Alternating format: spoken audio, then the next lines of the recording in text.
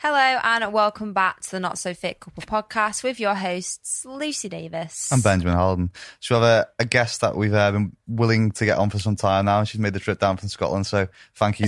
Especially for us, obviously. It came down especially. This is the only reason she's down at ESG. So thank you very much for coming on today. Thank you for having me. No, I'm really excited. I'm really glad we got this. Your full name, Emma Storey-Gordon. Where does the story come from? I've always wondered that. It's my mum's maiden name. Oh, really? So that's where you're taking My mum and dad never got married. Actually, that's not true. They didn't get married till I was about 23. And then when they did get married, I double-barreled my name. Yeah. But does anyone have to use it, or does everyone just call it ESG?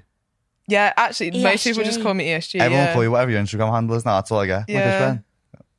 My kid's Benji. People wonder who the hell I am when I'm like, my name's Ben Holden. People just don't understand. Don't put two and two together. Yeah, I did get asked what my name was once. Like, really? But like ESG, like, what's your first name? And I was like, Emma. But then someone was like, it's not anywhere. Like, it's not.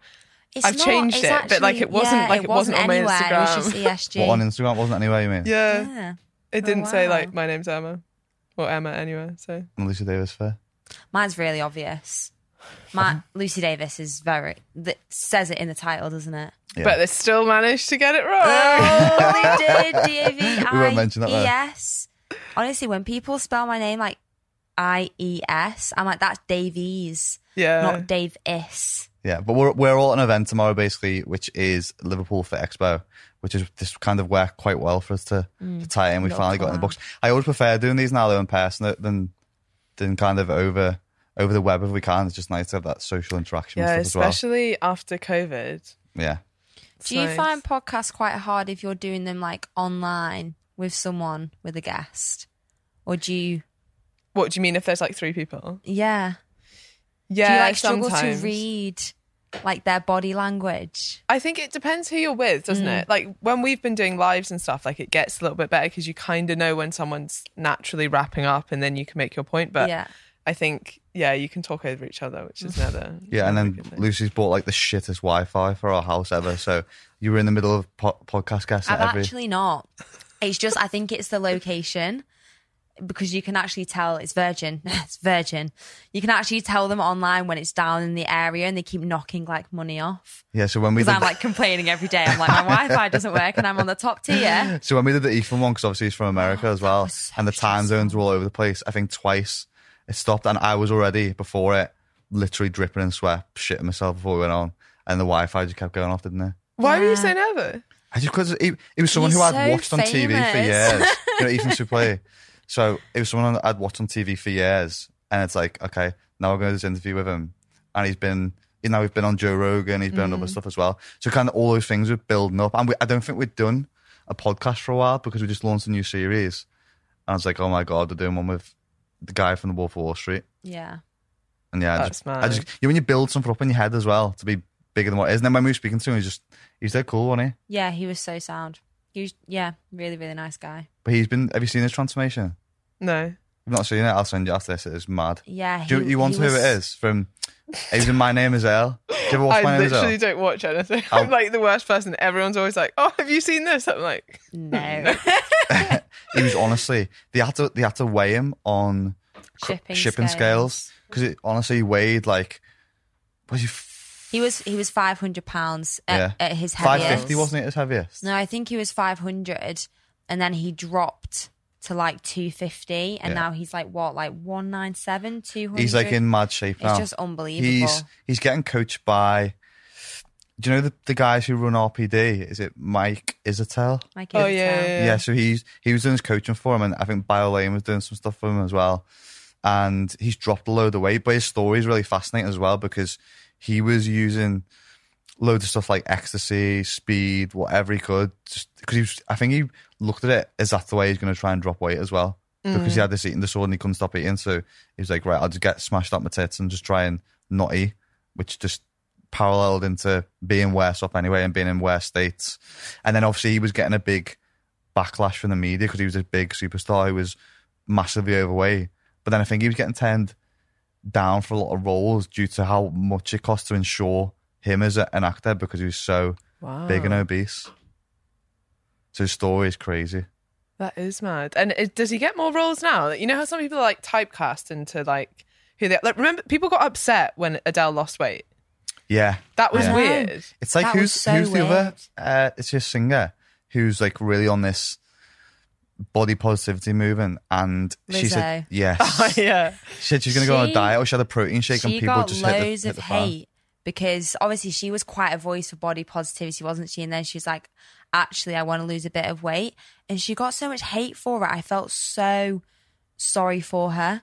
But she owned it pretty well, I Yeah, thought. she did was really like, I well. want to do this. Like, I'm isn't- doing it for me. It's not for you. Yeah, Yeah. but he was basically saying that exact thing. So when he said you got like these pool of actors, the ones who were obviously going for those roles where it was a chubbier guy or a bigger guy for that purpose of the film, there was a lot less actors in that role. Now he's gone into this.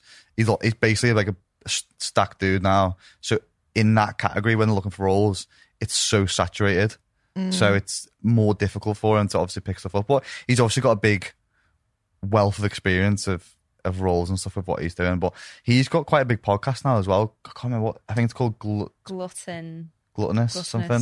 Podcast. So it's quite cool. So it's quite cool to listen to because he talks about his journey quite a lot with health and fitness. He's got quite a couple cool guests on there as well, hasn't he? It's good that you still get nervous though. I was thinking this the other day, like we did a webinar for EIQ and I was so nervous and I couldn't really understand why because it's just on Zoom. It's like I literally do this every single day. I was so nervous for it, but it was kind of nice. Like, Yeah. I guess it reminds you that you really care about it or that Yeah. you Well, I enjoy was it. saying this yesterday to you as well. We all, I suppose, can't remember the last time we did like a live speaking event. It was probably IFS. And the last time we did that, I reckon I had 4 or 5 double fish bowls of gin just because I was so paranoid that he was like drunk before we were going on I was stage. crawling onto the stage because I just needed to calm my nerves. And then I had to sit on the stool, didn't I, because I was sweating. Yeah, the whole talk that we did, Ben was sat on this fucking chair and I was like, oh my God, like really paranoid that he's just like drunk next to me on stage. To be fair though, I think it actually helped you. Yeah, probably did. Like I don't mind talking on stage. I quite like it. But after IFS, I just graduated from uni and my degree was literally business, it's like stage talking. I was marked in it. So I think I'd done it quite recently, whereas you've done it about 6 years ago. Yeah, I So just spoke for he wasn't ages. as prepared. Yeah, I feel weird about tomorrow. And also, Do you? like, I enjoy it when I do it, but sometimes I don't know, like, who's going to turn up on Yeah. stage, if that makes sense. Like, sometimes I'm like, oh, I'm actually suddenly really nervous. I didn't expect it. We were speaking to James about this on the last podcast about imposter syndrome. But there's an element of, I suppose, you're worried about your own ability and your own skills, and then obviously what other people in the audience are going to think. But then there's also that element of you just want to perform well. You're nervous that you want to perform and leave everything that you can within the talk. So I Yeah, think that you forget to say something that you really want to say. because you let nerves take over a little bit. I think it's the first 5 seconds you feel like you're going to be sick or throw up and it's like, and you can't get your words out. And then after that, I think it's always it's all right, isn't it? You flow into it, you get used to it. Yeah. You'll be great tomorrow. That'll be I'll be fine. there watching. Hi. It'll be weird. It'll just be like doing our Insta lives like we've been doing for lockdown anyway when we do ours. So. Yeah. Yeah. No, I'm not nervous about like the group ones so much. But you have obviously this year launched the other part of your business, which is B2B, isn't it? Yeah. So with that's Emil. the thing that we get asked a lot of questions about, because I think a lot of new PTs struggle with that sort of interaction with the camera when they first start as well. Is that something that you've got a lot of questions about from the course that you've launched so far within that Yeah, element? I think, people try and still use the excuse of, oh, I'm a bit nervous to do it. And I'm like, yeah, so's everyone when they start. Like, you can even let that stop you doing something. There's no way that you're ever going to gain confidence unless you just do it. Mm-hmm.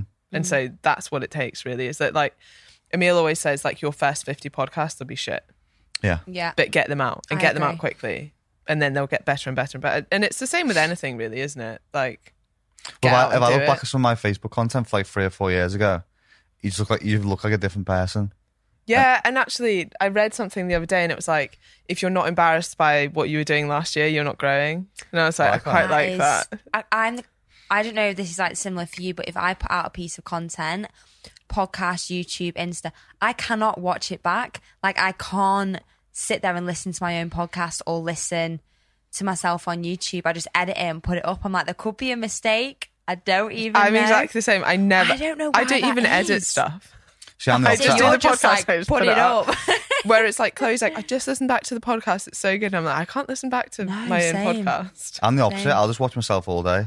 Yeah, I'm Ben listens probably the to only person who himself. watches my YouTube videos. If there's a couple hundred views in the first hour, that's me who's watched it. You actually do. Like, I come home. You're probably coming home and I'm sitting there laughing. And she's like, what are you laughing at? I'm like, me? So weird. Yeah, I can't do But it'll that. be a good crack tomorrow. There's been no gin prior because we got an early one tomorrow at 9:45. If you come into, or you do go to the talk, so this will be posted after we've been to the Liverpool Fitness Expo, it'll probably just be a regurgitation of whatever we're talking about tomorrow.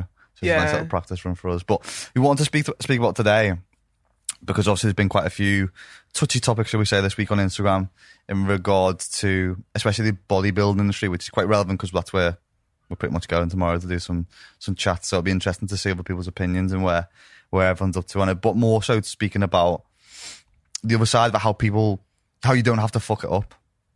So I think what we'll go through today is what we have learned. We've probably got 30 years experience between us in the industry, and Lucy, you're not old. I'm not. I know I've not had 10 Experience years combined. experience. To be fair, though, I started sport at like 14, Yeah, so okay. 10 years. but Go down that route. you're doing a talk on. I think it's an important topic. I know you said you don't know how it hit tomorrow, but about maintenance.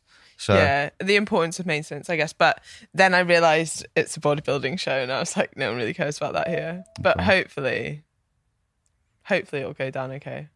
We'll see. So what are you kind of kicking off with tomorrow? Just to we'll get the ball rolling with that, because I think it's an important topic, and maintenance is something that not a lot of people speak about. I think especially in the fitness industry, because it's not really that sexy to say it's maintenance. People don't want maintenance. People always want to be better and improving, and I think people just see it as kind of you just bumbling Stagnating. along. Yeah, which is the opposite of how I see it. Like, the definition of a successful diet is weight maintenance. Mm-hmm. So come back in a year, are you still where you were when you finished your diet? Whereas most people see dieting success as I lost X amount in 8 weeks. Really, that most people have done that before. Most people have lost weight before. Mm-hmm. And I'm sure you guys are the same. But like, when people come to me, I'm like, I want this to be the last diet that you ever do. And I want you to be able to maintain these results. So essentially that's what tomorrow is about, and like the pitfalls that people fall into like when they're dieting. Yeah, because that's something that we were speaking about today with the bodybuilding industry, and you will obviously have seen it with clients that you work with. Everyone's so, from an obvious perspective, and I think even suppose normal fitness folk, it's very seasonal with what they do, because generally people through the summer want to lose the man boobs, flabby bingo wings, the tummy for the holiday, and then we get to Christmas and no one's asked again. So people use that as those periods to bulk and cut. And like we've spoken about before, it's pretty much just yo-yo dieting. Or just gets sort of masked with this terminology that it's a cut or a bulk, which no one's ever really staying at, just a weight there. I think from looking at you, you seem to stay at the same weight throughout the year, and obviously it's difficult to tell, but I would guess that. I mean, roughly the same weight. Yeah, but I think there's sometimes I think it comes from bodybuilding and it's been like pushed into the mainstream when actually most people aren't bodybuilders. So maybe a bodybuilder does need to bulk and cut to an extent. That's kind of how their like season works, isn't it? Yeah. Whereas most of our clients don't need to bulk, don't need to cut. And actually something that I see happen quite a lot is, don't know, women get to maybe roughly where they want to be at the end of a diet, and then it's like, okay, I want to build some muscle, so I'm going to increase my calories. But then you massively increase their calories. Not all of that can go to building muscle, because building muscle is painfully slow for a woman. Then they get uncomfortable and then they diet again, and it just turns into a bit of a cycle of, and it's essentially yo-yo dieting. They call it bulking and cutting, but it's not an enjoyable place to be. And actually, when you speak to somebody like, what do you actually want? It isn't that. Yeah. And they're like, yeah, I want to build a bit of muscle, but realistically, you can do that at maintenance, or you can do that like just above maintenance. And the numbers have been done on this, but it's something like 50 calories extra a day that could possibly go to building muscle. Probably even less for a woman, because it's that much slower. So yeah, I think people push their calories up too high, and then they get uncomfortable, and then they want to drop their calories too quickly, and they've not built any muscle, and they kind of get into that cycle. I mean, that comes that bro culture as well, of the hyper exaggerated calorie intake because people just love to push things out of the norm. Especially when I first started the gym, the guy behind the counter in the gym, I went to a proper bro gym where people just didn't even wipe their arse after being until it was that much of a shithole. But he would just be behind there with like cracked eggs, donut, ice cream in the blender, like 1,000 calorie shake, which is just no need for. It was that proper bro culture. And obviously, you are looking up to people when you're at that young age, like 16, and you kind of think to yourself, wow, this is the pinnacle of what I need to do to build muscle. And that all transpires and integrates into this brain, which is just like a sponge at this point, taking everything in. So I think that comes from that. And then when people cut, I think they're surprised about how much they've actually got to drop the calories down because of this hyper exaggerated period they've been in a caloric surplus. And I think people's head goes with that. And even more so that the appetite is just through the roof because they spent that long on that such high calorie intake. I've not seen many people. There's a guy actually who, the PT in Pure Gym, dude, long hair, looks a bit like Johnny Bravo. He literally loses weight unless he's hitting 5,000 calories a day. I don't understand. He's crazy. I don't know if I could eat that. Yeah, it's crazy. But I just don't think it's needed to an extent. It's more just an ego thing for a lot of guys, and then some females get sucked into it as well. Yeah, there has been quite a lot of. It must have been someone. Wait, who was it? I can't remember, but someone being like, "This is I'm eating 3,500 calories or something and looking in great shape," and that like promotion of women being able to eat that much, and like obviously you can, but I got asked a lot of questions about this, and it's like, how? Well, she expends that many calories. Like that's how simple it is. Like it's your energy expenditure. So if you're eating 3,500 calories and you're maintaining your weight, that's how many calories you expend. But for most of us, we don't expend that much calories. And I think, yeah, people can get a bit confused with that, like seeing a fitness model saying that they eat this many calories. Oh, if I just do what she does, but then doesn't realize that she spends X amount of time at the gym or walks everywhere or is just lying about how many calories that she's eating or thinks she's at maintenance but is actually putting on weight and she took a picture 3 days into eating 3,500 calories. Shock, she doesn't look any different because it's been 3 days. Yeah. That's the thing. I had a question on Question Box yesterday of how do I increase my maintenance calories? I saw that actually. Yeah, it's just fucking so obvious. I think people are looking for this answer of, well, you need to reverse diet and bring it up by 50 calories per week. So then this is going to raise the thermic effect of food or something weird and wonderful. So then they can not do anything but just increase the calories. And I think that's the thing that I've been enjoying anyway about running. Just fucking eat more food. It's been nice because when I used to run, especially when I was in that period with the eating disorder, the only reason I used to run was just to try and expend calories. Whereas now it's almost role reverse. I'm just running to enjoy it. And then at the end of the day, I'm like, okay, I need to get some more food in because I've been so active.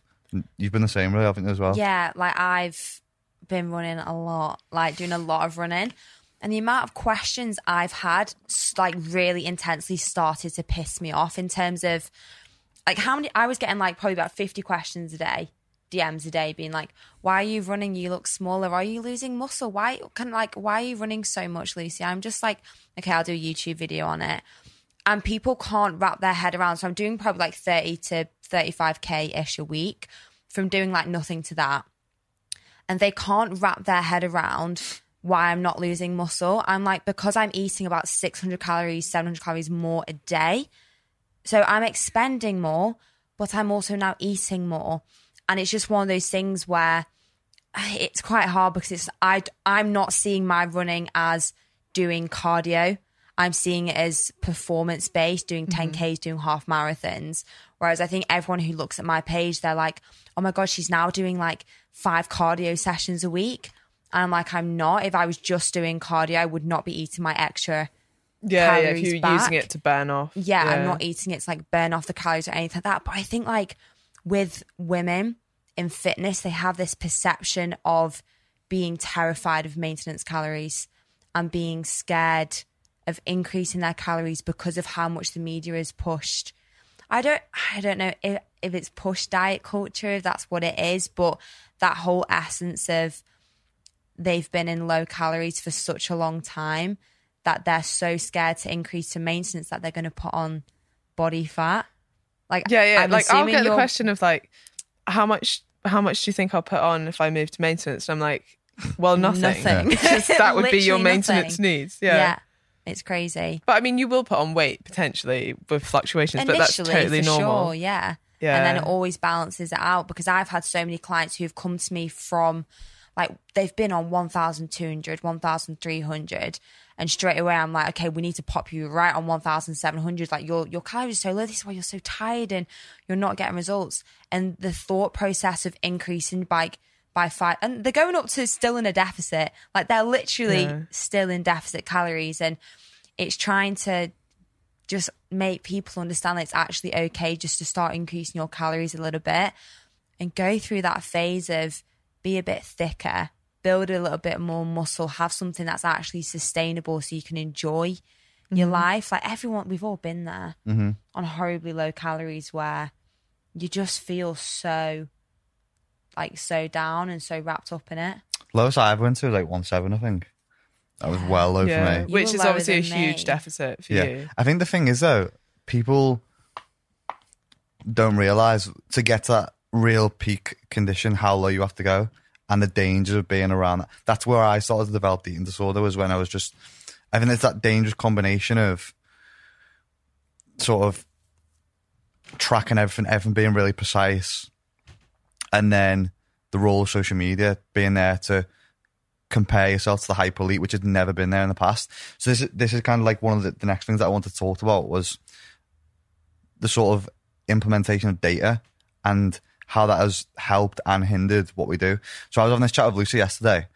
I think when I started going to the gym like 10 years ago, I used to go to the gym with like a piece of paper, workout written on it. I'd go in, bang the gym for an hour, and then I'd come home and just eat.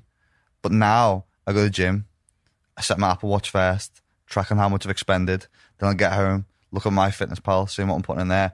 And that's something that's completely changed. And then I'll probably go on Instagram. So those three things, for some people, depend on where their mindset is. And it's very easy to fall down that rabbit hole anyway and not even realise it, is just a recipe for disaster for some people who, especially if they lean towards disordered eating and not even really know about it. Or even just like an obsessive type personality. Yeah, exactly, that you need to sort of catch yourself out on. Like, if you know that you're a bit of a perfectionist, getting obsessed with MyFitnessPal is not going to be a good thing for you. Yeah. I find what's really useful for that, and with like Apple Watches and stuff, like, I'm sure it's not news to you that they're not accurate. Yeah. But equally with like MyFitnessPal, so inaccurate. And how accurate actually tracking calories is ridiculous. Like, not even dietitians can track calories accurately. There's a study with that, wasn't there, when they did? Yeah, I think they were. the dietitians tracked like about 290 calories off, and Were they 10% out? And like, I think the general public were like 20% out. yeah, I think the non-dietitian group was like 500 odd calories out. Yeah. Is that And then- in like they just don't know how to weigh their food, or they're just... No, what's so interesting about this is even when they pay people to track as accurately as possible, they're still not accurate. So there's a study and it was like, I'll give you $50 if you can track your food accurately. Still can't track it accurately. And so even when you know, it's not like, there's an element of people maybe lying about what they eat, or even just, I guess, kind of white lies, but I know that Lucy really wants me to stick to my calories, so I'm going to say that I did, like trying to impress you a little bit. There's an element of that. But then there's a really real element of, it's just really hard to do. Like, and actually food labels aren't right. They can be 20% wrong. Yeah, I've seen that. And like caloric availability of food is like, you're not actually going to ingest all of the calories that you intake depending on what you're eating. There's just like multiple layers of inaccuracy. And when you actually explain that to someone, I think that really helps with getting stressed out that they're 10 calories over their calorie allowance that day, or they've not hit X grams of something. Yeah, they're or- probably 200 over. yeah, exactly. Like they know. Then I guess sometimes there's the kickback of like, well, then what's the point tracking?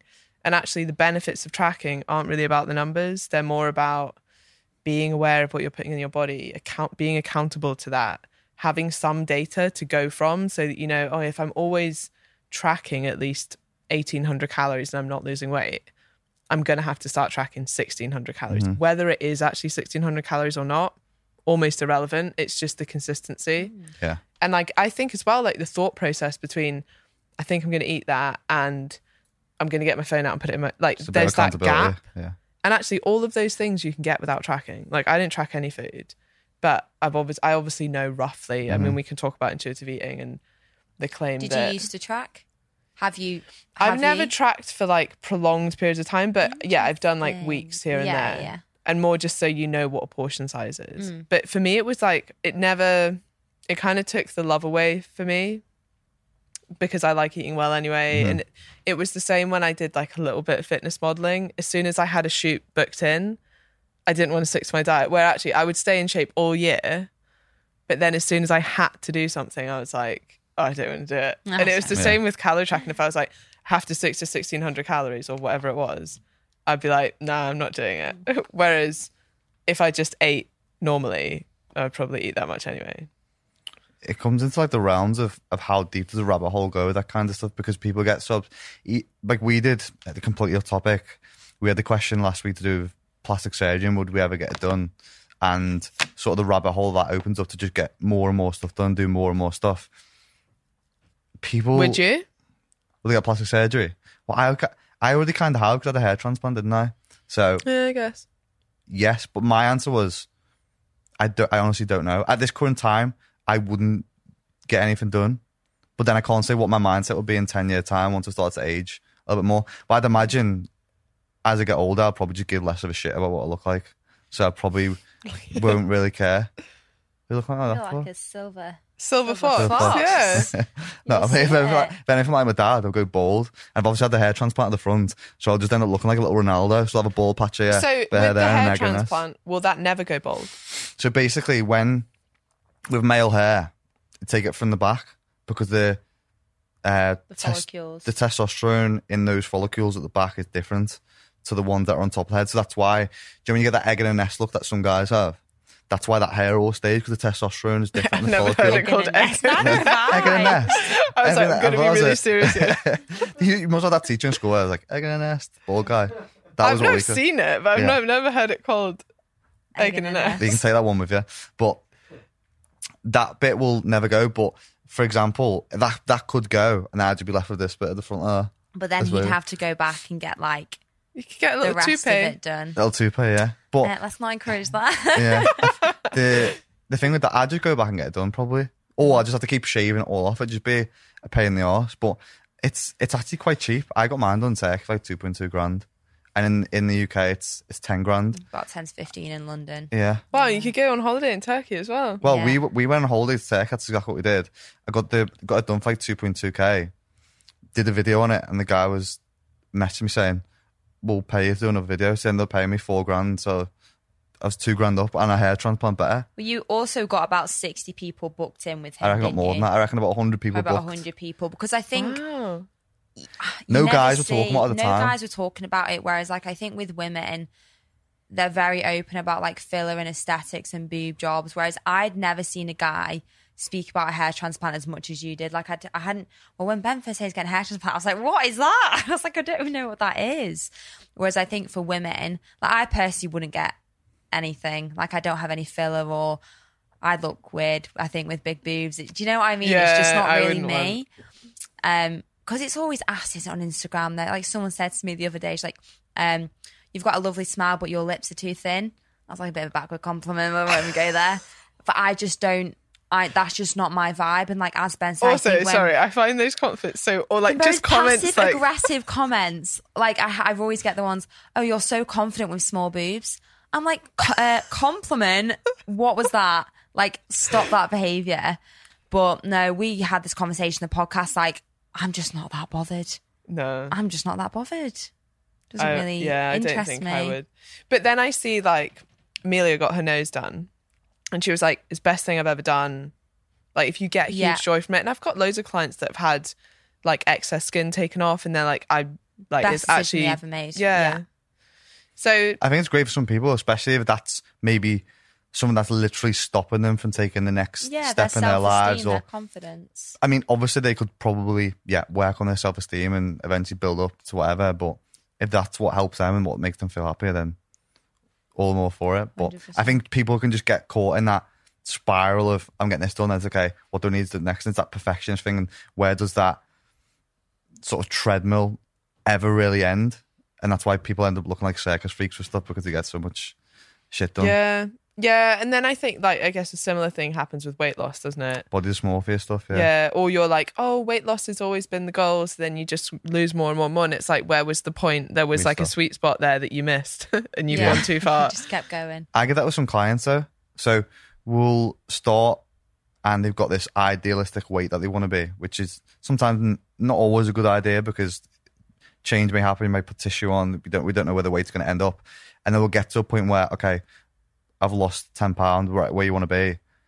And then we had this discussion of potentially bringing the calories back up. And like, no, I just want to keep going. And that goal originally then becomes more sort of distorted. And then we continue going. And then they're the realms where the shit really hits the fan. The potential sort of run into those disorderly eating habits and stuff like that, the further down. And the more of your life you've got to sacrifice to get there and the more effort you've got to put in for little return as well. I think that's what people don't realize. It's about really trying to find that sweet spot with where you're at for that, so that you can be happy. And I think once people sometimes fall into that realm though of, especially with body dysmorphia, we did a podcast the other week on negativity bias, didn't we, as well? And people will just constantly look for little things all the time. And that's why sometimes I think, obviously with those discussions that have been within the realms of fitness this week, sometimes with bodybuilding, it's good to have those other goals or other metrics to measure, such as performance and stuff like that, because it's just good. I think especially since I've been doing more running, just that I get more joy now out of going, okay, what was the time we hit today?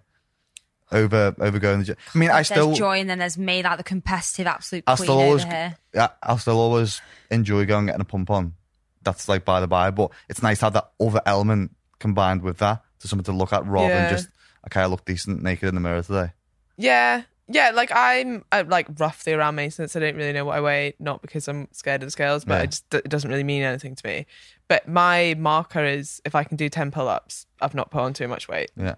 Like, I love that. you can't be able to do loads of pull-ups and not. So I think having something like that, especially if you're sticking around maintenance and not obsessing over the scale weight and not worrying if it fluctuates. Like, I don't know.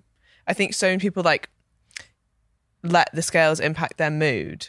And actually something that's quite useful is assessing what your mood is before you weigh yourself. So you can't then be like you're like, oh, I feel good. You know, how's my performance been? How was my nutrition yesterday? How's my food? How's my sleep been?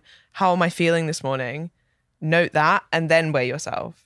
And then then it's kind of obvious if that's impacting your mood or not. But yeah, I think it's an important like consideration, not getting too fixated on scale weight and having something else as well.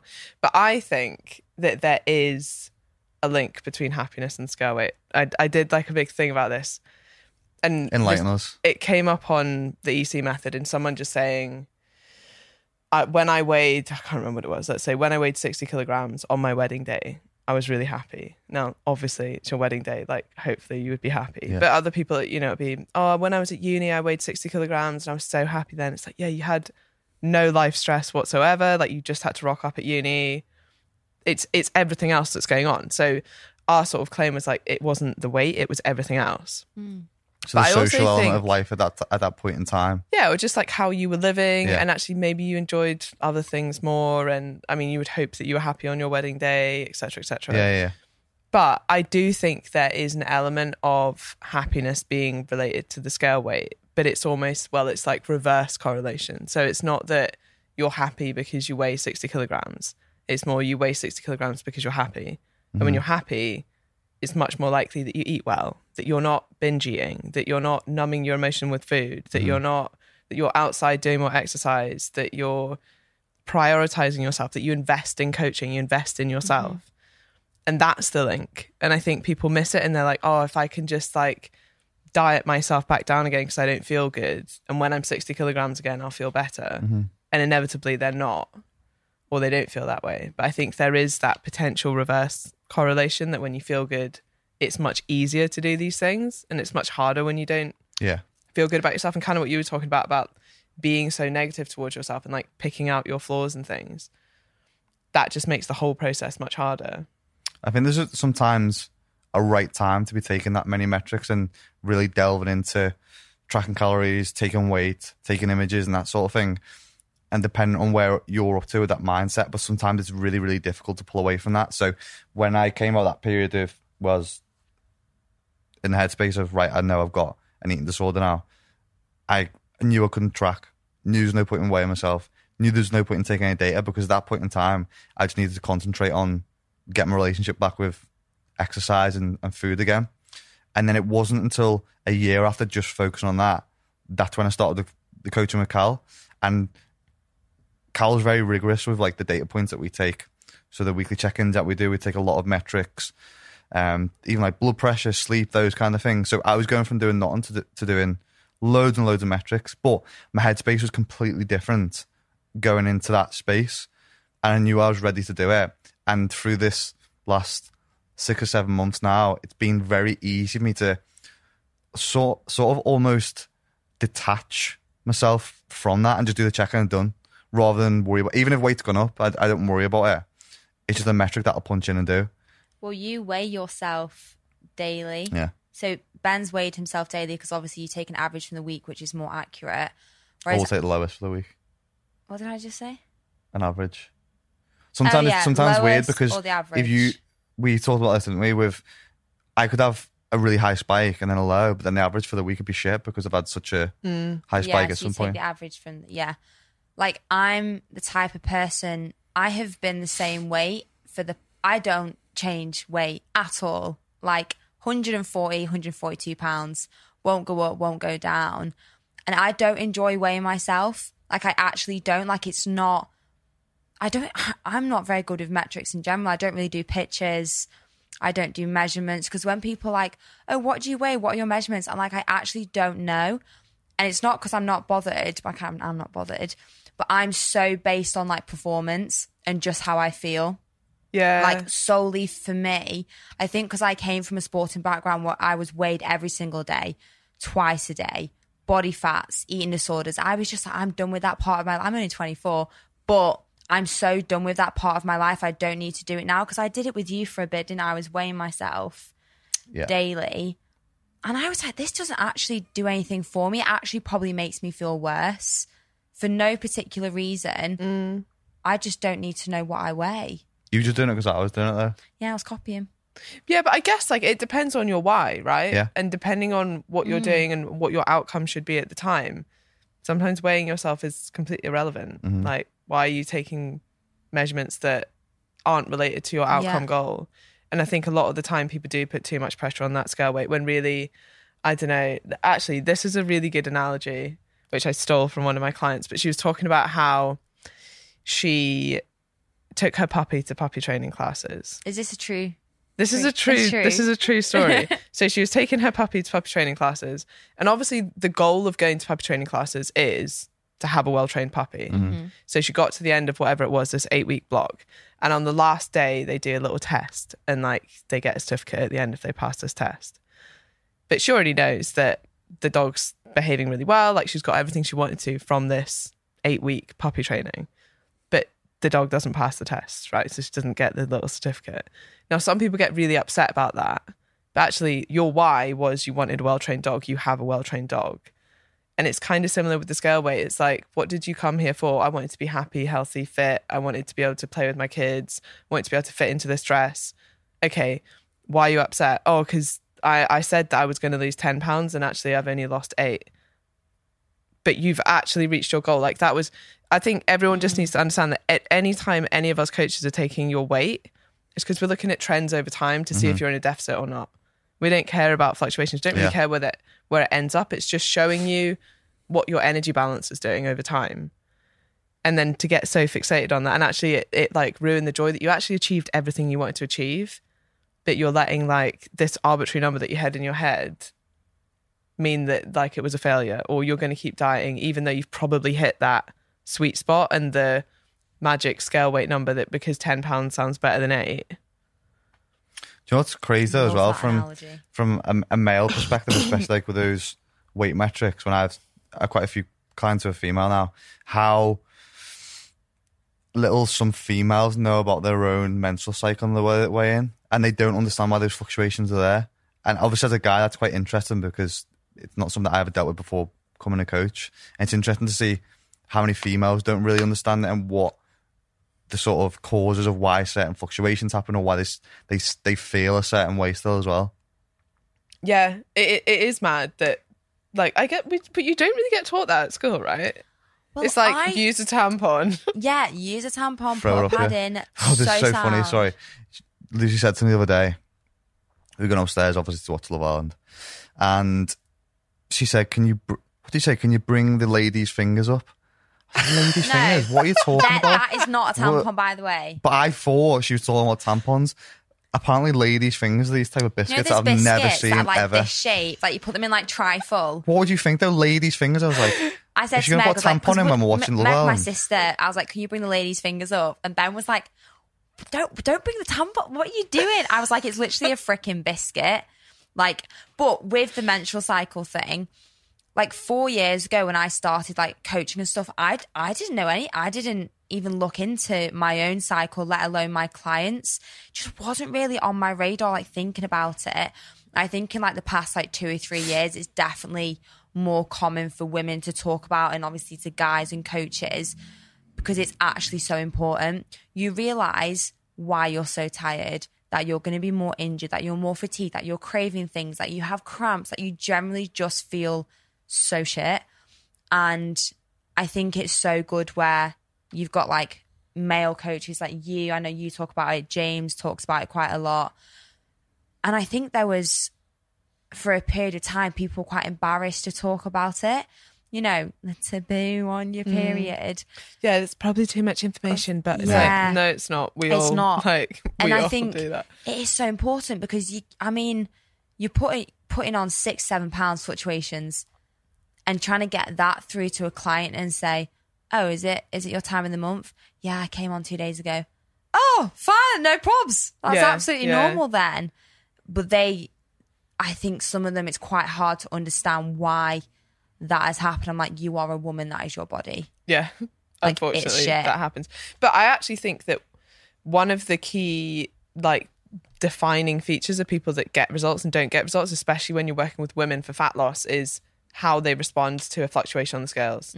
So you can either respond by thinking, screw it never works for me, like this happens every time. And actually if you give up every time the scales go up, which for women is going to be like once a month probably, you're never going to stay on a diet long enough to actually see any fat loss. So it probably is working, but it's all being masked on the scales by weight fluctuations.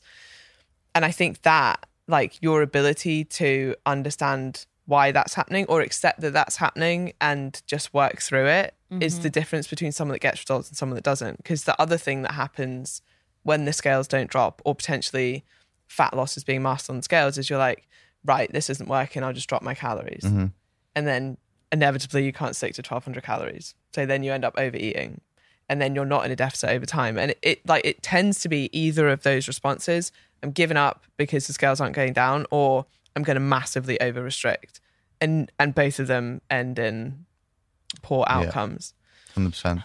I think one of the things that ties in with that as well, and what I end up doing with both members and clients quite early on is, and you can see it from people's mindset and what their approach is and the way they fill in questionnaires or the way their questions come in, is, especially because the type of people I think that we all coach, none of them are really like elite athletes or competitors, is teaching people to almost live, or at least with their approach, be more suboptimal than optimal.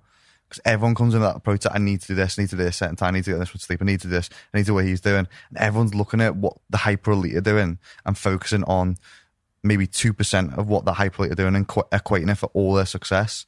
So I think a big part of it is almost depicting those habits that they've picked up and bring that suboptimal part of the process into the lifestyle. Imperfect action. Exactly. So they can get more of a balance with stuff as well. Yeah. People pick up these habits. I think we had this conversation before in regards to responsibility for content and the way that stuff's pushed out. Obviously, as creators, we have a certain responsibility, but there's also a responsibility for the audience in the way that they interpret that as well. Because you can pick up some really bad habits from some, let's call them bellends on the internet, who just push out shit all the time and will just like spew reviews. And it's easy to get caught up in that. I think the easiest place now, especially, I don't know if you spend that much time on TikTok, fuck me, it's like a minefield. I had a conversation with Barbie yesterday. His sister has literally developed an eating disorder because of some of the girls she follows on TikTok. is like a black rabbit hole, which is so... What? So are they giving out like nutrition advice? Or... Yeah, but it's things for breakfast. It's like 'cause fucking Cheerios with ice or shit like that. It's like Or TikTok's very fast paced, isn't it? So they're filming these videos and it's like... Not thinking about the audience at all. 50 calorie snacks, 100 calorie snacks, low cal da. So these young girls, because it's a super young, they're literally 12. Like you can get on that platform like from the age of 12. So they're watching these, scrolling through these fast-paced videos. And obviously what TikTok does is the algorithm, the more you watch that type of content, the more it's going to come up on your feed. So it actually doesn't surprise me that people are developing eating disorders from these videos. And I mean, the girls are young on it anyway, and they have millions of followers, and they're pretty petite. So they're so involved and engrossed in this content. So I just had a question real quick, just before we moved on. You know, the whole bodybuilding thing, would you or have you ever coached someone in prep or like to be on stage? I've coached one guy. Really? Yeah. When was that? Maybe like 4 or 5 years ago. Would you do it again? No. Only like nothing bad happened with him. Like he was great. He did fairly well. But I don't think it's right for me to do it for numerous reasons. Like one, I'm not particularly interested in it would be the primary thing. Yeah. Like, and there are better people for that. Like even just stuff like what competition should I do? And like, I'm not going to go. I don't know what any I competition don't even know anymore. what category they'd Yeah, be exactly. in. Like, Well, I don't know. I don't know what bikini. I can't do walking in heels. No, like none of that I can do. So I just refer out. But I also think there's so many negatives that can come with it that like it's not my message. Yeah. And it would just be like incongruent with everything else I do.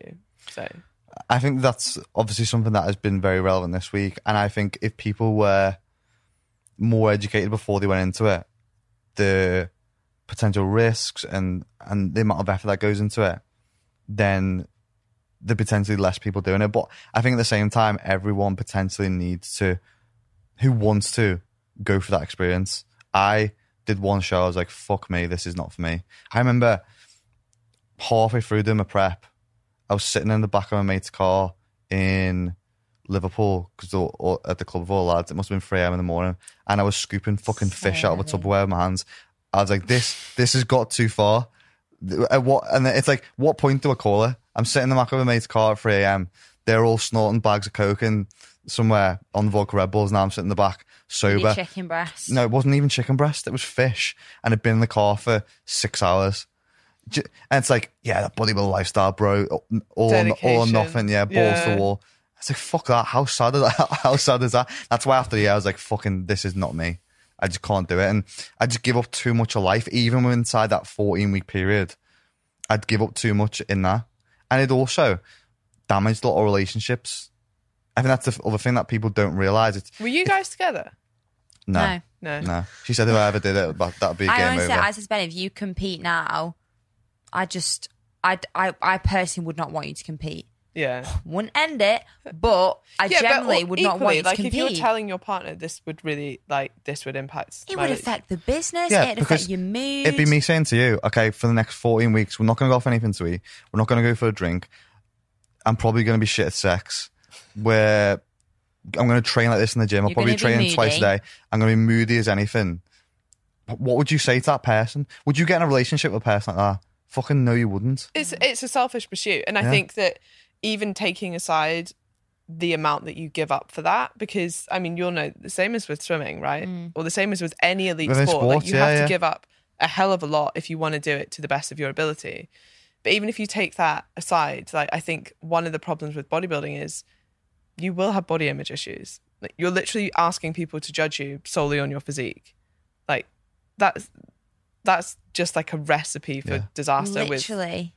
And you're getting to your what they, I don't think it's pinnacle fitness. What they think is their aesthetic complete goal.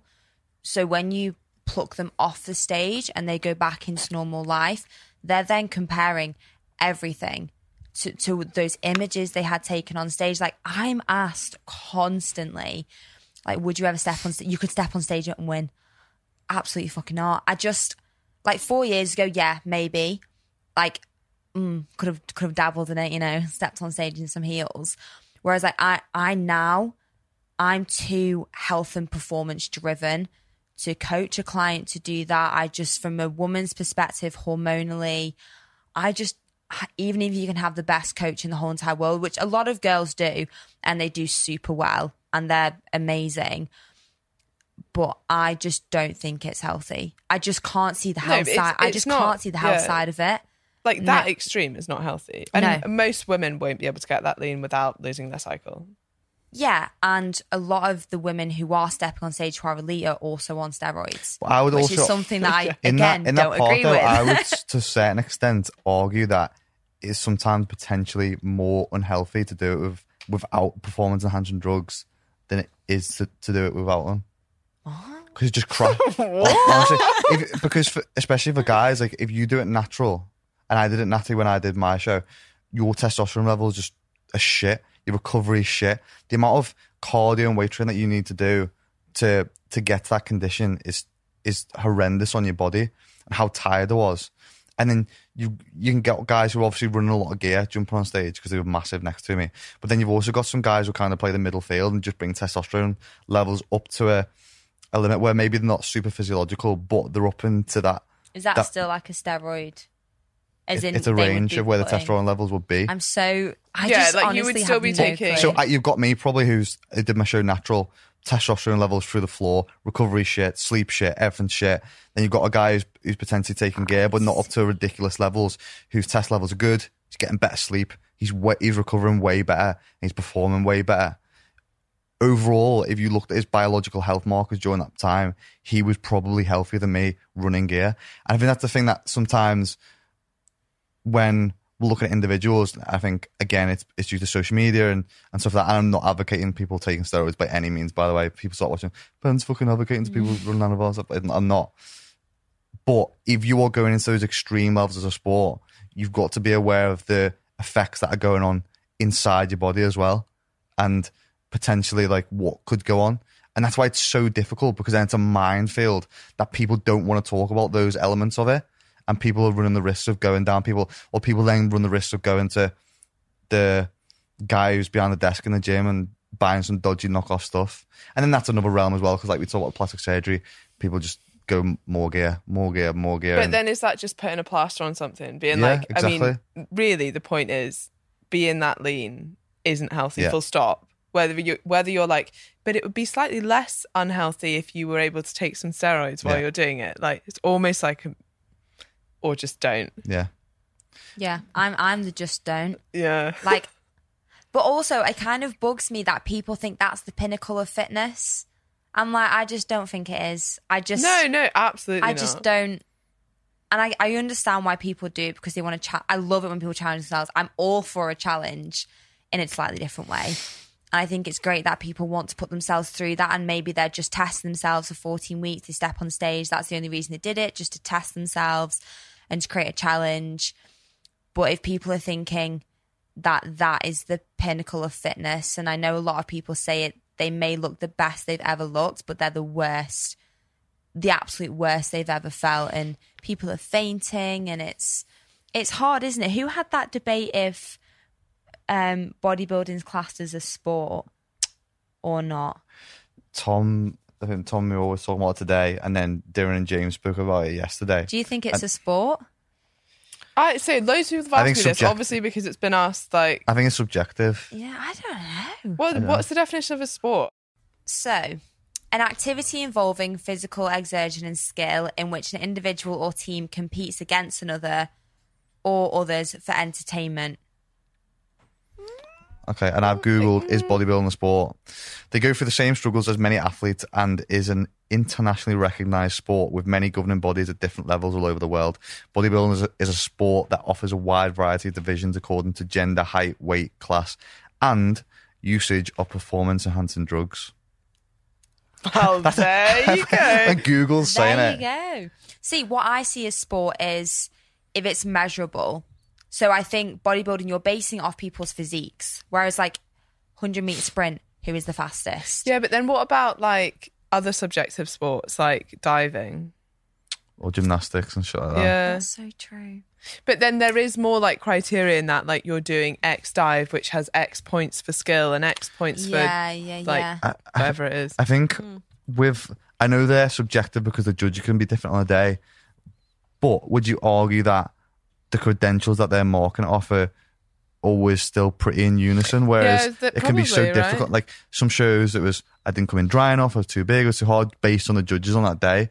So I mean, I suppose the question would be: is bodybuilding even more subjective than other sports, depending on the type of person you get on the day? And is there biases and who's trained with who? Isn't it supposed to be a little bit political as well? But then I think most sports are to an extent. Like, I mean, 100 meters, you can't really be political. Right, question about the Olympics. Are you envious that you're not there? I've been asked this loads, you know. I don't know. Well, see, I would have, if I did ever go to the Olympics, it wouldn't have ever been Tokyo, it would have been Rio. Yeah, okay. Because you'd be like old for a swimmer now, right? Yeah. They're literally like some of the fastest who are medaling are like, excuse me. How old like Peter? He's quite old, isn't he? I don't know. I think he looks like Wayne Rooney. I think he looks old, you know. Do you know when he's just not aged well? He's like that guy. I don't know if it's the chlorine in the pool or whether he's just had the rough upbringing. He just looks old. I mean, he's amazing athlete. I think he's like 27, 28. No, I'm kind of, I always wanted to go to the Olympics.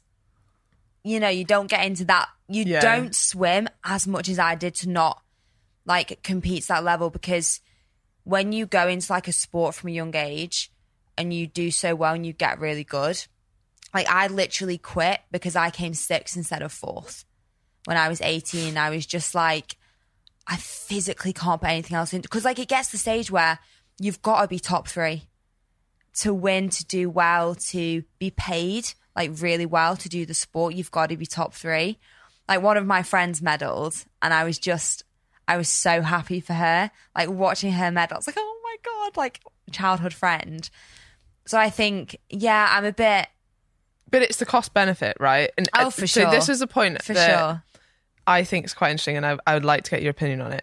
But I think everyone who makes the Olympics, like in that swimming final, has sacrificed just as much to get there. Like everyone's trained just as hard, but yet one person will win and be Olympic champion. And everyone else has sacrificed as much in their life, as much of their time, effort, whatever. Like you probably sacrificed just as much as the girl who came 4th. Yeah. You know, and then it's like, well, it just seems so unfair that happens. Like, I mean, obviously that's just sport, isn't it? But it's, there's no difference, I don't think, between how hard someone's trained to come first and is literally like a hero. Well, do you know what it is as well? You could get, like with swimming, everything I did was to the fucking point. I was like the perfect student. Do you know what I mean? Like did everything, my nutrition, training, all my sessions would always turn up. And you get some people who wouldn't, and you know, they'd go out, they'd do this, they'd be probably more relaxed than I was, and they'd do better. So I think I always, like my personalities, I put a lot of pressure on myself, which probably in hindsight, looking back, affected me in competition, because I used to get so nervous for my races, whereas people who were a bit more chilled than me and who who weren't as regimented did better, probably because they were more relaxed when they went to a competition. Yeah, but do you think those traits have done you better outside of sport?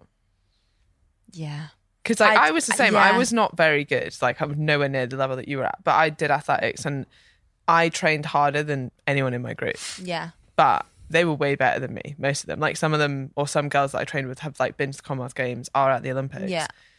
But I wouldn't say, and maybe they probably work a lot harder than I do now, for sure. But at the time, it was like my work ethic was better. Yeah. Same. And I think translating that outside of sport was really useful in other areas. And I actually don't envy the people that have made the Olympics now. I'm like, I don't know. I just think it's... No, yeah. I think it teaches you a lot, sport. It teaches you so much from a super young age as well. Like I started like traveling around the world and competing around the world from the age of like 13, 14. And I'm 24 now. I quit when I was 18, but doing it for like 5 or 6 years of your life, my work ethic was so great. Like it just was like, even doing my A levels throughout, I was just great. Like I can like look back and say, you did everything you could. You did a great job. And I think because of that determination, it's probably got me to where I am now. Like looking back in terms of how it brought me up as like an individual, like you had to be quite switched on at that age. And everyone's like, do you regret like wasting all that time? Like it was never a waste. Like, just because I didn't make it to the Olympics doesn't make it a waste. Yeah, and also, what was anyone else traveling the world at 13? Yeah, literally. Like, that's but then mad. You kind of look back now, and a lot of the people I've swam with over the years, they were in the swimming bubble for a lot longer than me, and they quit a lot later than I did, and now they don't know what to do. Whereas I quit probably when I shouldn't. I well could have carried on, but I was like, I'm so done. I've got to find something else now because I'm hating it. It's not enjoyable. Whereas a lot of other people just carried on, and then they were just like, oh, I don't actually know what to do now. Well, you're not good enough to do it. I think you got out at the right time. I would argue that there's some people that get out at the perfect time, whether they choose to do that or whether they're forced to do that, and they are a lot more successful outside the sport due to that. So if you look at people such as you, Harry Akins, he's been through like a lot of injuries, but he's got a big personality, and because he picked up so many injuries, he had this time, and he was looking at himself, and he was like, what can I do with this time? And he's developed a social media presence because he's a character anyway. There's a lot of questions of sport and that kind of thing. Look at, again, someone, Sonny Webster, who was forced out of sport. He's done very well from, and potentially wouldn't have done as well if he'd stayed in the sport. I think you look at some personalities and characters like that, and then you look at some people who just continue on and on and on, but never really reach that level where they're good enough to really challenge for the top spots. And you never hear about them because exactly. we don't know any of them. And then you see them working in Tesco 5 years later. And I think it's hard, isn't it? Because you're at, I don't know, what, depending on your age, but like 25, 26, 27, but maybe you didn't go to uni because you were doing sport, or you did go to uni, but then you didn't get any work experience because you went straight back to training full time. And then at like, I don't know, nearing 30, you're like, what do I do with my life? Exactly. Yeah. I don't want to, I mean, there's probably that element to it as well. And there's that point of envy from a lot of people. I don't want to dob Harry in it because he told me this probably in confidence, but I'm going to say it anyway. Sorry, Harry.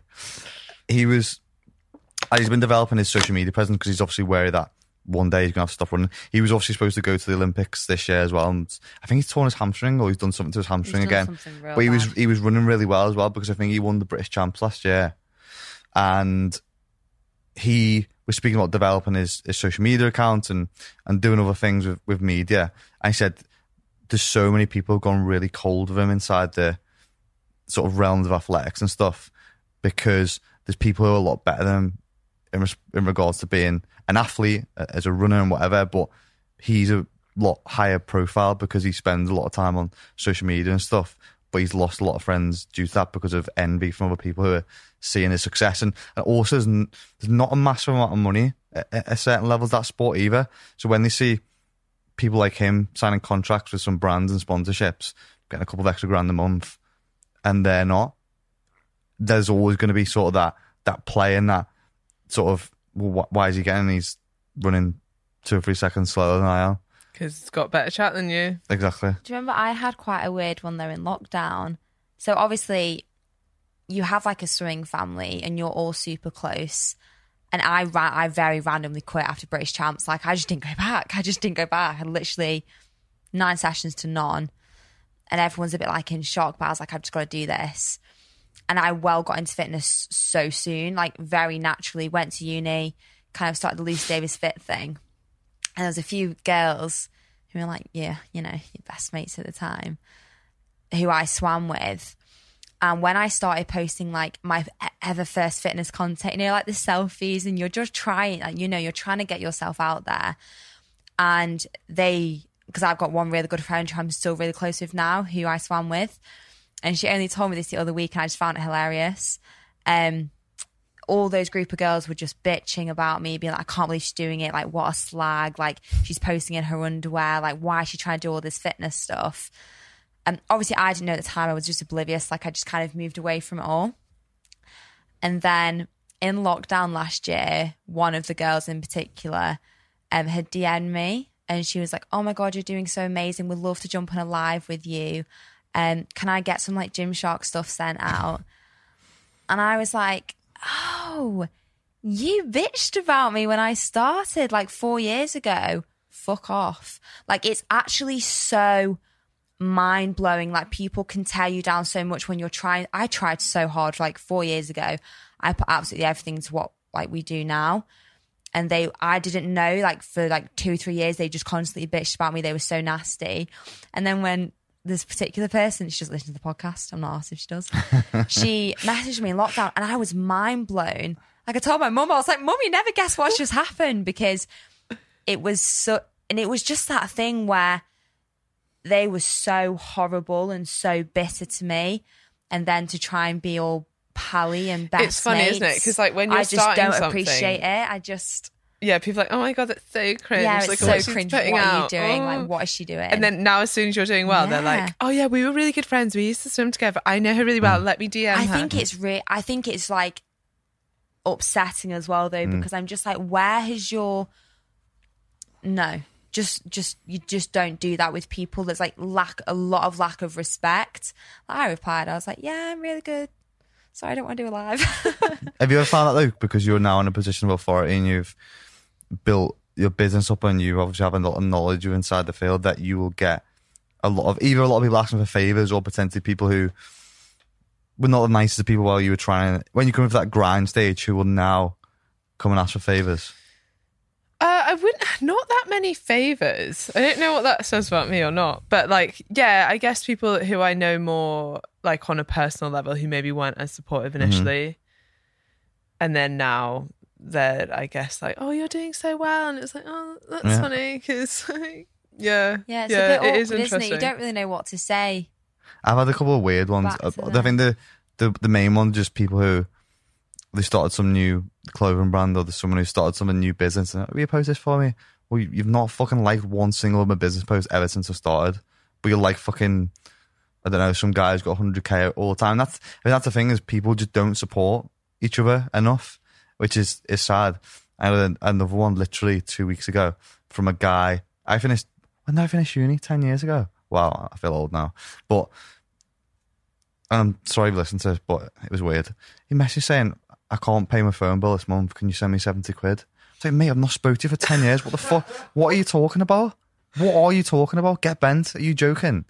I was like, how strange. Yeah. How weird is that? Yeah. I couldn't even fathom it. I read it. I was like, delete. Yeah, you just got to delete, haven't you? Because you can't it probably even wasn't for a phone bill. comprehend. He probably got a bag of something at the weekend and couldn't afford to pay it. But regardless of what it was for, I just thought it was weird. Yeah, that stuff it's odd.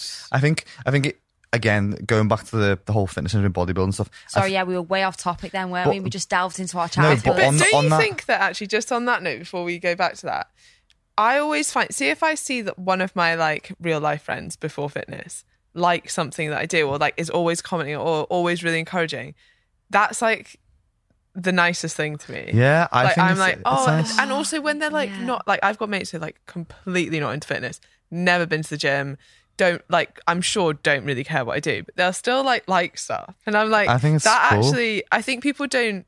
I mean, you guys have like huge followings, but you still notice some people, don't you? Oh like my I God. still Yeah. notice certain people, and I'm like, oh, Yeah. that's so nice that they're supporting me, even though they quite clearly have no interest in No what idea. Yeah. I do. Yeah. I think it's well. Like, I sometimes scroll through on likes. I don't do that often, but I'll scroll through on likes sometimes on some posts, because the people, for some reason, who I don't know why it works or not, it was algorithms all about people who follow them, they usually end up at the bottom of the list.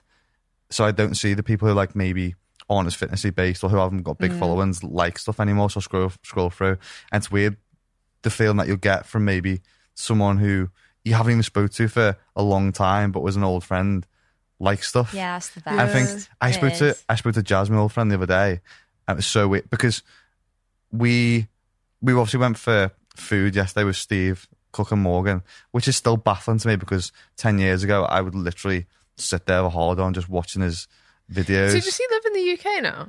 No, they're basically they're traveling at the moment because Steve can't get into Australia and Morgan can't get into the US. So they were apart for a year, and it's kind of, well, we're not willing to spend more time apart, so we're just going to travel until some paperwork comes up and says we can go into other countries. It's amazing what they're doing. They've been in the UK for 2 months and they're off to Mexico next. That's just been red listed though. Has it? Has it? What does red list mean again? Yesterday. Maybe you can get in, but they can't come back or something. Oh yeah, they couldn't come back anyway because they could only spend up to 3 months here. Yeah, but you can go Mexico, America, so maybe that's what they're doing. I don't even know. Well, they can't get into America. They probably do. They want to go to Spain as well, so they probably do like Mexico, Spain, wherever. But yeah, it must be quite hard not to be able to get into their partner's country. Yeah. I just miss routine eventually, just traveling around so much like that as well. Yeah, I quite like routine. Yeah, but on that, I think even with that sort of social interaction and likes and whatever, I think with I'm sure this happens in other industries, but I think I've noticed a lot in the fitness industry. It's almost that zero-sum game where if someone else is winning at something, the other person thinks they're losing. I think that happens a lot. That's why sometimes people fall out a lot within fitness. And I think bodybuilding creates that even more competitive environment because it is such an individual sport. So everyone thinks they're against each other. There's no real synergy with people. But then the people who do form those relationships do better anyway. But I just think it's people who butt heads and stuff. I haven't fully understood it, and I don't know why people do it. But I find it, and we found it a lot with, I don't know if you found a lot with some PTs, especially when we've gone to other gyms filming. You will get some of the shittiest PTs ever who would just, we've had so much drama with PTs, haven't we? Not even members of gyms, it's usually PTs. And I just think that comes from a potential place of either envy or competitiveness of us being it's scarcity in the as gym. well, isn't it? They're like, well, there's only so many clients. Fuck me, how many million people are at what's gyms? So crazy though? There's one such lovely guy at the gym we go to, the Pure Gym, and he spoke to us from day one ever since we filmed there, because we have kind of like a collab with them so we can film and just like tag the gym and location and stuff. And there's one wonderful PT and he's so lovely and he always asks us loads of questions about working online, how to do it. But we've helped him a lot because he was the first person to come solo. And he's just gone full-time online, which is just wonderful. And he's the only one who's ever actually been really, really nice to us, because there was someone else who started bullying me online, wasn't there? That guy PT. And we had to tell the gym manager, because I was like, it looks bad. I work with Pure Gym. Your PT is bullying me on my posts. So they had to like speak to him privately and say, what's wrong with people as well? Like, we're not 12. Yeah, we're not 12. Stop bullying me. I sent not the most gracious voice note as well because I was fucking It was just, but when I had messaged this guy privately and been like, look, I don't understand your problem with me. It's really like taking me aback. Because his boyfriend started going at me as well. And I scrolled up on my DMs and I'd had a full-blown conversation with him about how to edit videos, and like a super nice conversation where I'd helped him. And so he got taken in by the gym manager because they were like, we literally work with Lucy. She's amazing. Why are you literally bullying her? It was about filming and stuff in the gym, and he just... How? But if strange. I'd helped him previously with I use Final Cut Pro. This is how you edit it. If we had carried on that like cool, nice relationship, could have blossomed into a lovely, you know, help you out. Like I could take tips from you. You can take tips from me. Well, that's what you find if you're like, if you want some help. Like you guys have so much experience. If you're just like friendly and approachable and like, oh, what you're doing is amazing, could you give me any tips on this? Most people want to help other people. Yeah. And you can probably get a hell of a lot of what you would have to pay for free if you're just like keen, friendly, approachable. Yeah. Well, people would view us as competitors in the industry, but if you were like I think we connect a lot through lockdown, which was great as well, and you learn a lot from other people. I've learned a lot from you from the talks that you've done on Clubhouse. It sort of died, didn't it? But then we connected on other stuff, and I've saved a lot of your posts and sent to other people and stuff, and I'm sure we've all learned stuff from each other, vice versa, and that's something that you'll get from just building relationships with people. Yeah. And I think for some people it comes out of like I was saying, that zero-sum game of people are just so competitive that they don't want to let it in. But then I think potentially for some people, just because they're not as social, and it's hard for them to make those connections at first as well. Yeah, jealousy's weird. But I think it's quite interesting to like question what it is you're jealous about people as well. Like if you are feeling jealous, like what do they have that you want? And like, it normally just says a lot about you, and potentially it opens up like doors into actually what you want. So most people feel jealousy and then just kind of shut it off, or they're like, yeah, I just actually don't like her at all. Why? Normally, if I was like, yeah, there's something about Lucy I don't really like, that isn't, by the way, then it's probably because there's something that like I'm envious of or I'm jealous of. And it's normally like if people throw around the word hate quite a lot, but like if you're like, oh, I hate Lucy, she's always doing it, well, it's normally because I'm like, she's doing really freaking well. Actually, it's jealousy. Yeah. Do you know what it is though as well? Like jealousy is such a normal human trait. Everybody gets jealous over random little things, and it could be anything.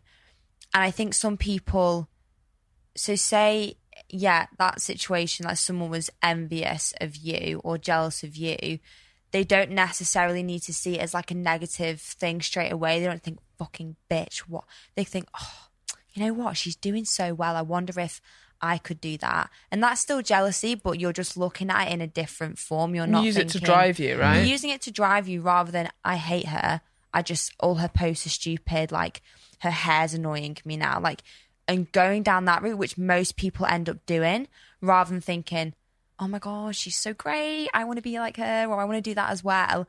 And going more down that route, because I still think it's still jealousy, isn't it? It's just which path you end up kind of sticking with, and not sticking with, but going down and it's hard to accept that feeling though, because we're always told that it's such a negative feeling to have. Yeah, what I mean. That was the thing that I struggled with at first, especially when I was going through therapy, and that was one of the things that I had to look at was jealousy and accepting it, and it just being normal. It's okay to have those feelings. There's always going to be other people that are better than you, so obviously you're going to be jealous of some stuff at some point in your life. It's just how you then act on it, or how you accept it, or how you, like said before, block it out.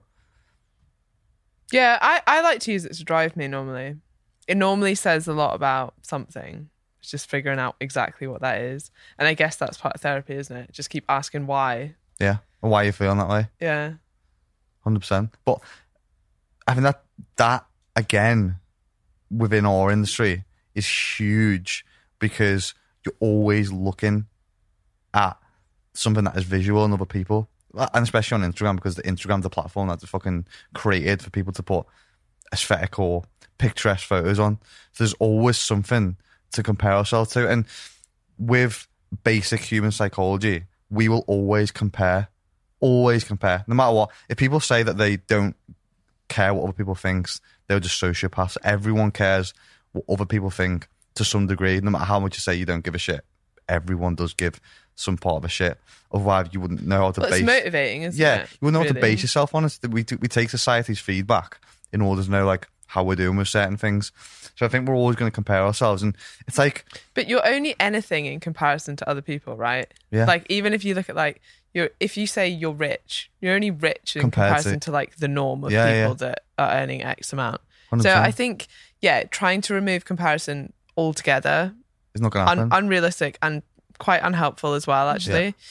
But one way I like to frame it is if you are jealous of someone for something, or maybe you're comparing yourself to them, like remember that you have to take everything that comes with it. So if I'm jealous of Lucy, that means I have to take her whole life. That means giving up my job, my family, everything I've done, everything I've built. Like everything comes with it. You can't just take one aspect. I can't be like, oh, I really like her arms, I'm so jealous of them, I just want them. No, you have to have everything else. Great way. And I think when you realize, okay, but I do have, probably one of the reasons I don't have her arms, for example, is I've got kids that I love. I have a dog that I need to look after. I have a house. I've got a career. Like there are other aspects of my life, and that's what I would have to give up if I wanted to be Lucy. And I think that kind of framing is quite useful to people. They're like, oh, and it's a nice way to sort of push gratitude without forcing it as well. You're like, oh God, there is so much in my life that I don't want to give up. I'm really grateful for. Yeah, I like that. So you're taking it more of a whole approach. That's a really nice way. To be fair to him, when we did the podcast with James, he was kind of talking about this, but almost in a reverse engineered sense. So he would have a lot of people who were saying to him, but you're so successful, you got money, financial foundation. And his reply when we were asking these questions was, yeah, but I haven't got what you've got. I haven't got a relationship. I haven't got a potential future family there, like in the relative future. And that's the part of his life that was missing.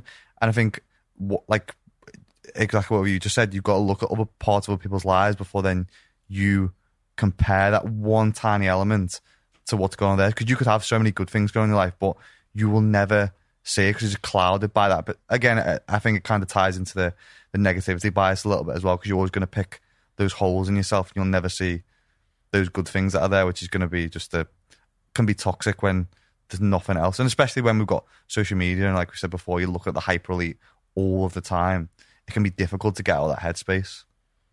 Yeah. It's interesting that was James's take on it. I know, I was interested. It was deep. It was really deep. Like, listen to that section of the podcast. When he was saying it, I was like... I was a bit fucking hot, yeah. It was just really... honestly, you can tell when he was saying it literally came from the fucking heart. Yeah. Because he's super transparent on social media, but I've never seen him talk about it the way he did talk about it with us. Yeah. And I guess, like, it is hard to find someone... Like, he's basically famous now, right? Oh, well, he sure. is famous, He but is. That is, like, genuine and, like, has an interest in what he does, but probably not too much of an interest in what he does. Yeah, it's He difficult. wasn't a fan. Yeah, like, I get DMs asking people, like, for me to introduce people to James. Really? I'm like, we're not even that close, and that would just be really weird, but... That would be weird. So that's a no. And also, what? Like, oh, yeah, that's the basis of a relationship. Hey, Yeah. James, some random girl's messaged me. Do you want her number? Yeah. Yeah. There is some people who form relationships that way through socials, though, isn't there? Because I was watching the other day. He was on, what's that? It's called Dermot something. Dermot O'Leary. Is he a comedian? He's a... Was it McDermott? I don't know. I think I'm getting it mixed up. I think he's a stand-up comedian, but just from presenting on TV. Yeah, Dermot. Might be. I don't know. And then the Ryan Terry met his missus the same way. So she DM'd him after a show. They got talking. Fucking now they got... Is that how they got Amy a and kid. Ryan met? Yeah. Slid into the... Like me and you, Matt. You slid We into my did not DMs. slide anywhere. There was some sliding going on. We didn't. We actually met at a fitness event. Oh. Yeah. Do you remember FitCon? If you No. don't, that's probably why, because it was shit. Yeah. It was like, I don't know what it was like. It was just so dead. Yeah, it was a weird It event. was about 4.5 years ago now, wasn't it? Yeah. Oh. Been Solid. playing sailing since. Oh. But yeah, I And think when did you start business together? this is a Funny funny story. story. Yeah. Did everyone say, that's a really bad idea? Well, so I was at uni for 3 years, and we met And you in did like my business, second right? year. Yeah, business management and events. In my last year, you had to do a 10-week work placement, and I was just going to work somewhere because I'd already started Lucy Davis Fit then, so I was kind of a bit preoccupied doing that and doing uni and dissertation. I was like, I kind of need to go somewhere who's going to let me also run my Lucy Davis Fit. And we'd met previously in a few months before, I think, or something. And Ben basically messaged me and he was like, do you want to just start your online coaching with me like I'm doing my coaching? I was like, yeah, for sure, like, may as well. And then I never left my work placement. Couldn't get rid of That's that. how it started. That's literally how it started. So for 10 weeks. and Okay, then so I the went- whole relationship started as a business. Well, like, yeah. Yeah, pretty much. So for those first couple of weeks, we weren't together, and then we were basically together. And then I became a But full-time You event had a director. partner at that time, and I had a partner at that time as well. Yeah. So Ah. Yeah. it was So we cut those off pretty rapid. indeed. Do you know what's so weird though? Like when you know. And a lot of people my mum and dad were like, oh, are you sure you can kind of work together and own a business together? And we were just so like, yeah, like it'll be so fun. And this was in the first month. We were like, yeah, so sound. Why do you think there's It'll so be much fine. stigma around meeting someone when you're with someone? I kind of understand it, but As in, it's kind of inevitable a lot Isn't of the that time. working in a business together? No, I mean, like, you both had partners. Yeah. And it's like some people are like, well, you shouldn't even like look to Entertained each it. other. I think it depends on the grounds that you're entering that new, not even love and relationship on, even if it's a friendship basis. If you're going on the grounds of a rocky relationship, which is on and off anyway, I think it's potentially inevitable that at some point it's going to end. Maybe the final push over the edge was finding that person that kind of pushed you over that. I just made that analogy up and I wasn't even thinking about that. Quite like that. Yeah. Yeah, I think if you're on rocky grounds and someone pushes you, then it's going to end up that way. Yeah. But I think that's why where we were both at, we were quite lucky that kind of paths aligned on that same basis, and it worked out, didn't it? I don't think I don't think for a lot of people though that you can run a business and be in a relationship. I don't think it would work for everyone. We have our personal relationship is very different to our business relationship. Yeah, I was going to say, is it quite separate? I think even the business, the things that we do are very different. Like I will take on a certain role and you'll take on certain roles. We have different roles. Like we're both owners and directors of My Coach, but we have very different roles with what we do, so they don't really clash. And if we're having like a meeting or a business decision, a lot of the time I will think something and Ben will think something different, and it's like we're going to have to come to a decision. Whereas like in a personal relationship, it's like laughy, jokey, and I think we just know when we need to be a bit more serious. Does someone wear like the trousers in the business and someone in the relationship? Ooh. I think you trousers in the business. Yeah, because I think I started this, so I was always going to maybe play that. A little bit. I think you are just very anal with stuff. Yeah. Oh, yeah. No joke. Do you think it's compromise though? So I had this discussion with someone. Like, do you think it's compromise if you don't really care? Like, I'm so laid back in a relationship that like I'm happy to go with whatever they want for 99.9% of the things. And then there's like maybe one or two things I'm like, I don't think, so this is my theory, I don't think anyone should ever have to compromise. I think if you don't really care, do whatever they want. And then there should be like one or two things that you actually care about. Like no one cares about that much, surely. I think there should be free, when you go into a relationship, there should be maybe 3 non-negotiables that you want from a relationship. And I think it was only 2 podcasts ago I literally spoke about this. But yours was ridiculous. No, it wasn't ridiculous. What was it? One was to be good looking. I don't think there's anything that wasn't the ridiculous I don't think there's anything wrong with going, I want to be with someone who's good looking. Because there's that attraction first is what makes you connect. I wasn't. Yeah, so you have to be attracted to someone. Yeah. I wasn't. No, I don't care if people think I'm shallow. I wasn't going to go after a troll, so you can take that as a compliment. And then the other thing was that worked for us is that Lucy was involved in fitness, and I'm so into fitness that it worked that she was well, because we get to do a lot of things together that I get joy from and she gets joy from. Because if she hated going to the gym and it was a constant, oh, why are you going to the gym? It'd probably fuck me off. So it was quite good. Yeah. So do you think that you need a partner that's into fitness, or someone who just respects what you do enough that they're like, oh yeah, I know that you go to the gym, I know that's important to you, and I'm happy for you to go all the time, or I know that that's up there on your priorities, so I'm never going to say don't go. I think on like that level is fine if you just got like a supportive partner.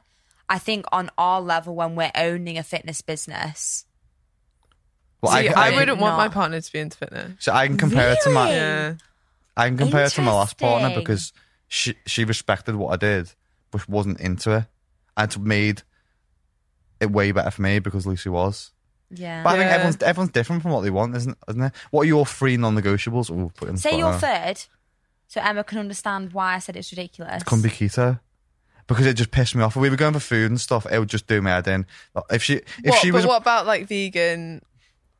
Because that's okay, because there's loads of stuff on vegan menus and stuff. Like we couldn't go out and drink alcohol. We couldn't have a red wine. We couldn't do certain meals. It just do me. I was like, I just can't. What? So you only get 3 non-negotiables, and one of them is they can't be vegan. That was kind of a jokey one, but that was the one at the time. I was like, that's a non-negotiable. But I think you should have probably 3. You don't have to have 3. That's just a magic number for me. But I think people get stupid when they're like, oh, that toe's bigger than a big toe, so no. Do you like watch Love Island this year? I've watched a lot of it. Okay, so you can't be Hugo. He was drilling it. He got like 5 gorgeous girls, like, and just said no to all of them. The producers got so pissed off they gave him no airtime. Oh, It was on really? the Is that news, what's yeah. happened? Because He was Just a a bit picky he was boring, being though. so picky. And it's like, look, give yourself 3 non-negotiables. Yeah. And then, you know. What would your 3 be? It's hard to think on the spot, Yeah, isn't it it? is hard to think on the spot. I think like respecting alone time. I also think now I would want someone that's like very much open to working on a relationship. I don't like the narrative that it would just happen. Like I think my next relationship, I would want relationship check-ins. Do you guys do this? A what? Relationship check-ins. Yeah, like a weekly check-in. Sometimes I say this and people are like, What is that that? would never work. But it's like would kind of be like a check-in. I mean, you're kind of like forming your own therapy, but it's like a safe space to be like, So you talk about your relationship. yeah, well, I mean, there's questions for this, but some of them might be something like, what did I do this week that annoyed you? And instead of like Oh, nagging yeah, about yeah. stuff, it's just like, oh, Ben, when you were late that day, like that did actually really annoy me because it knocked everything else off. Instead of just like fuming in your own head. And it's a safe space where you can say it, you can move on. And then you know as well, like you might have thought, oh, I didn't even know that bothered you. So like, I guess it's just forced communication, which I think I need. Because Jordan I think Peterson that's talks a about that quite a wonderful lot, you know. idea. Because what, he's forced communication? yeah, and people who just he talks about the balance between good and evil and about how people just oppress stuff all the time to the point where it just becomes a big conundrum of evil, which just pops up because, for example, you could be doing something that just pisses me off all the time, but I never say anything. It builds up and builds up and builds up and builds up, and then it just becomes like total. Yeah, or Evil. even like, which always sounds forced as well, but like that made me feel like that. So like when you were late to pick me up, like that made me feel like you didn't care that we were going to X or whatever. And then you kind of know that for the next time. Or Yeah. even just like stupid stuff like, oh, you always leave the cupboards open. And you might think that that's just nagging all the time, but then you're like, that does actually really Yes, annoy let me me. give you an example. I think we do this in our I've told you about this before, haven't I? This was the first one. I think this is the first one I mentioned. Lucy loves cleaning. Loves cleaning. Okay, so it's not loves cleaning. I'm actually on the spectrum of OCD Yeah, because I had but loves therapy cleaning. for it. What's the point? I'm just doing work and she's cleaning around me, or I've got a bowl of oats. Oh, there's just a bit of fucking disinfectant in your oats there as well because it's that close. Always Or accidental. My ex used to do this. If I had like half, like I'd be like drinking some like tea Yeah. or something, put it down, gone. yeah, Like, it's like, oh, well, it's just tinky to leave stuff Yeah. around. I was like, I haven't finished drinking it yet. I can be. I honestly have to lock the door every time I go to the toilet because I'm scared that she'll come in and start wiping my bum before I finished on the toilet. It's that level. No, so basically I have always had like the perfectionist. You can tell it from my Instagram. I'm an absolute perfectionist. But my anxiety got so bad. I was like, this has to be something to do with like the amount of cleaning that I'm doing. And we worked out with my therapist, I was cleaning like not all in one block, but for 2 hours every day. I was like cleaning, but it was like an anxiety thing to be doing something with my hands. And a lot of the time, like Ben would just do something, but it's normal behavior, but I wouldn't see it as that. So we did actually communicate super well, didn't we? Where I was like, I will not, I won't spray when you're Yeah. eating. So then you're but number- when you're done, if you could just clean it up so I don't. Like, and to be fair, that was kind of forced communication. Yeah. So you're number one. I think we do on almost a subconscious basis now. So we went. But through, I think what's really good is like a day, or well, not a whole day, but like every just like, Sunday we yeah. sit down, we have breakfast, and we go over these questions. And like other ones are like, what's something fun we're going to do this week together? I love checking like, what are relationship you? day. We Yeah, should like do what are this. you struggling with at the moment? Like what are the top 3 things that are stressing you at the moment? And like just sharing stuff Yeah, like yeah. that. Well, it's Which communication. yeah, you like, down probably to a do T. already, but Yeah. it's like there's a space for it. yeah. I like You've that. got 2 more. 2 more. Okay, that was one. I like that one. I mean, yeah, definitely being attracted to someone. I don't think there's anything wrong I with don't saying even that. think that should be a non-negotiable. Like, you wouldn't be in a relationship with someone. But some that you people will weren't. listen to this and go, "Oh, she's so fucking shallow." Do you know what I mean? The You've got people. to have Yeah, but chemistry. I've not It's said all about- yours it's all- sounds more shallow because they've got to be good looking, which I get because what is wrong with me saying that? Like, it's just another human trait. Like, you might have a good personality, and you might be good looking and whatever else. And there's lots of attributes. There's nothing wrong But with saying it's odd that you've mentioned they've got to be good looking, but you said nothing about their personality. because that's the first thing that attracts me to them. Though. Otherwise, you can't. It's not shallow how everyone's not based on their personality, are they? To be fair, you did say personality after the keto one. as the joke. Yeah. 4. Last week. Yeah. But I think I said that because that's the initial contact, isn't it? There's got to be a sexual connection there. I think, as for me anyway, obviously not for everyone. Some people are happy to. Well, yeah, asexual relationships. Yeah. Mm-hmm. But yeah, that's a biggie for me. I think they would be really hard though, because I think it'd be hard to feel like wanted in that sense. Yeah, connected. Okay, number 2, someone that's going to call me out, I think, because I think if someone isn't like bullshit, I was going to say I'd like walk all over them, but I probably wouldn't. I would literally just get bored. Yeah. I hate when someone just agrees. Like, I could be like, yeah, I can see where Hitler was coming from, and they'd be like, yeah, actually, you're right, I can see that as well. Yeah. No, I need someone that's going to be like, I don't agree with that. So that was such a funny example. That was great. But you got your point across. Yeah, I think that was one of the things that I liked about you. You were a bit intimidating to me because you were a bit of a boss in your field of what you're doing, and I quite like that. Yeah. So I think someone who's like that, it like fits. Boss bitch. Yeah. Yeah, also into independence. That's maybe my third one, that like someone has to have their own thing. Mm-hmm. And it's really attractive and when someone's good at something. Yeah, and like you're bringing like your own happiness to the relationship, your own like, and I guess just being like fine on your own. I think it's quite, or it can become quite unattractive when someone just completely relies on you for everything. Yeah, for sure. So those would be my 3. What were your 3? Personality is my number 1. Have to be able to make me laugh, because laughing makes me very happy. So yeah, personality and being able to make me laugh, and then looks. Yeah. Yeah, not look. Yeah, no, mine isn't necessarily like looks. Mine's like sexual chemistry and having that like spark and the butterflies. Yeah. Do you still have butterflies? Yeah, that's good. Ben's just nodding because I just nodded. That's right. Of course. Yeah, defo. 4 years It doesn't later. matter what I say. There'll be some kind of subliminal message. That's just thing I'm thinking about, and when we get home, like, I'll get told off about it anyway. So. No, you won't. But I think it's good to go through those as well. I think you must be literally only on that now. The second or third female guest that we've had, would you say? Yeah, we actually haven't had a lot. I've had some that you know. Who else did you have? Fliss. We've had Soph Butler, Fliss. That's it. We were going to have Steffi Cohen, but she had yeah. her fight, so she moved. So we might do it next month. Yeah. And that's the thing that you find though, that when you're trying to look for talent or guests or whatever it is, and I think IFS had the same thing when they were looking for female talent. Why is it so difficult to find? Well, I think there's going to be a round table on this at IFS. Like, is the fitness industry sexist? And I think there is probably an element of that. But then I also think sometimes we don't help ourselves either.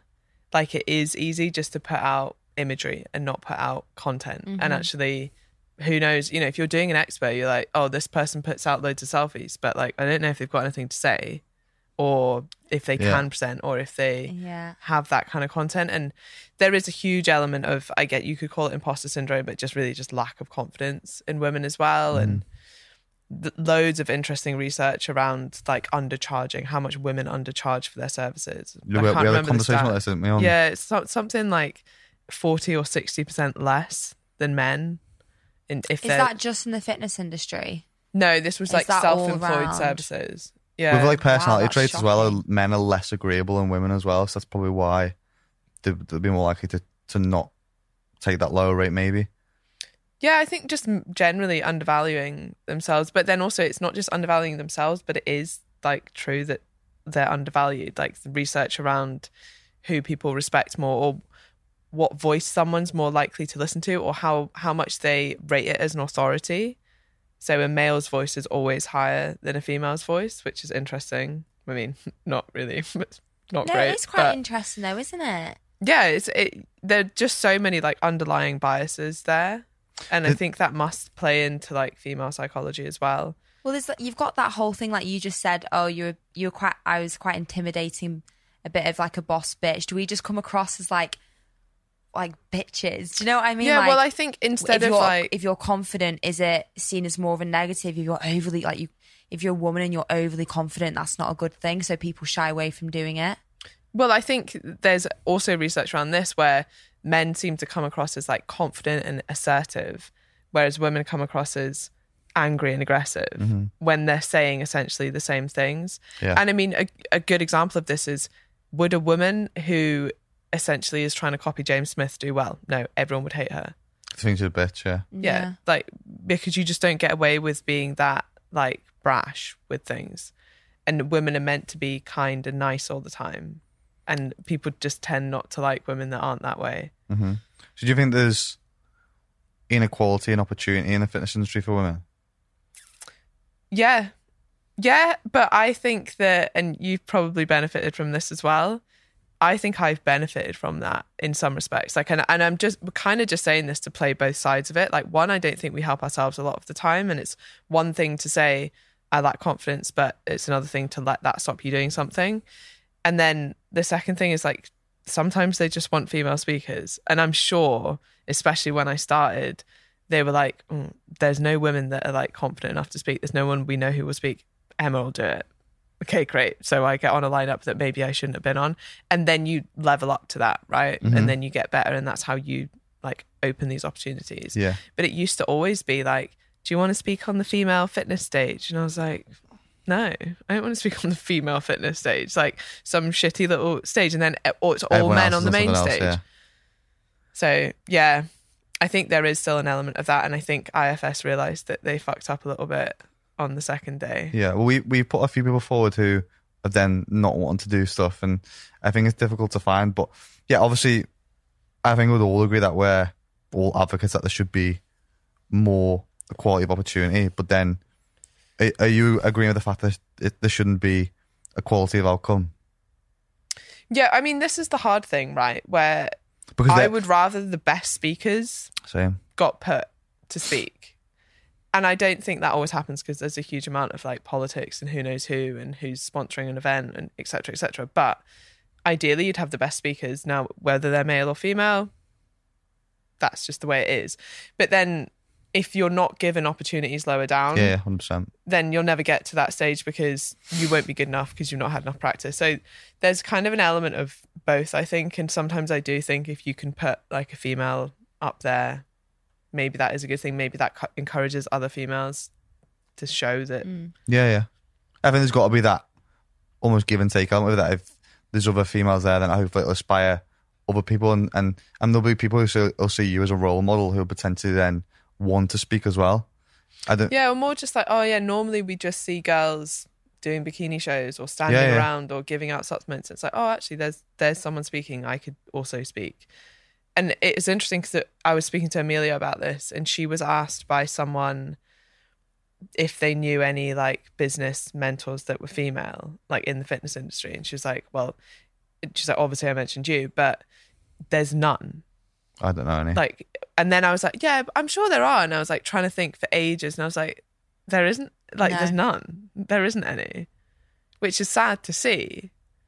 Or, I mean, there must be some, but I just don't know them. Yeah. But that speaks volumes straight away there.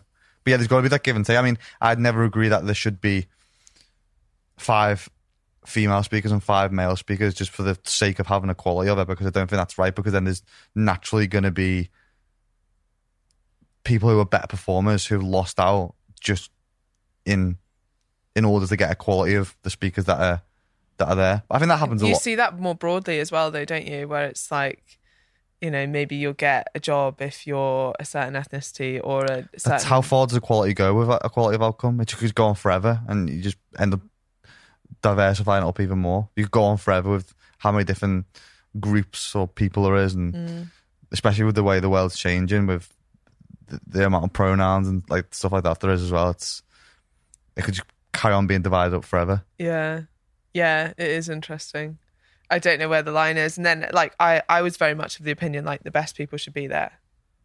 But then I can see, and because this argument was put against me, it was just like, well, how do you get to that if there isn't like role models for people? Yeah, 100%. Yeah. It's a difficult one though. Yeah. Because we were trying to soul search for for other people, weren't we? And some people just don't want to do I was asked it. to find some women, and I was like, yeah. The other thing that's interesting as well Well, is I was asked to find the women for IFS, which I think did a pretty good job of. Yeah. I mean, obviously you were already going, but like Rachel Hobbs will be really good. Amelia will be really good, obviously. Yeah. I think the other thing that's interesting as well is I don't know, this is just me speaking from personal experience. I will get quite a lot of female clients who will come and be coached by me, but I don't know and can say firsthand, there wouldn't, from like my friends group, there wouldn't be that many lads who would go and be coached by a female. So, yeah, I think that's that way fair. around. Yeah.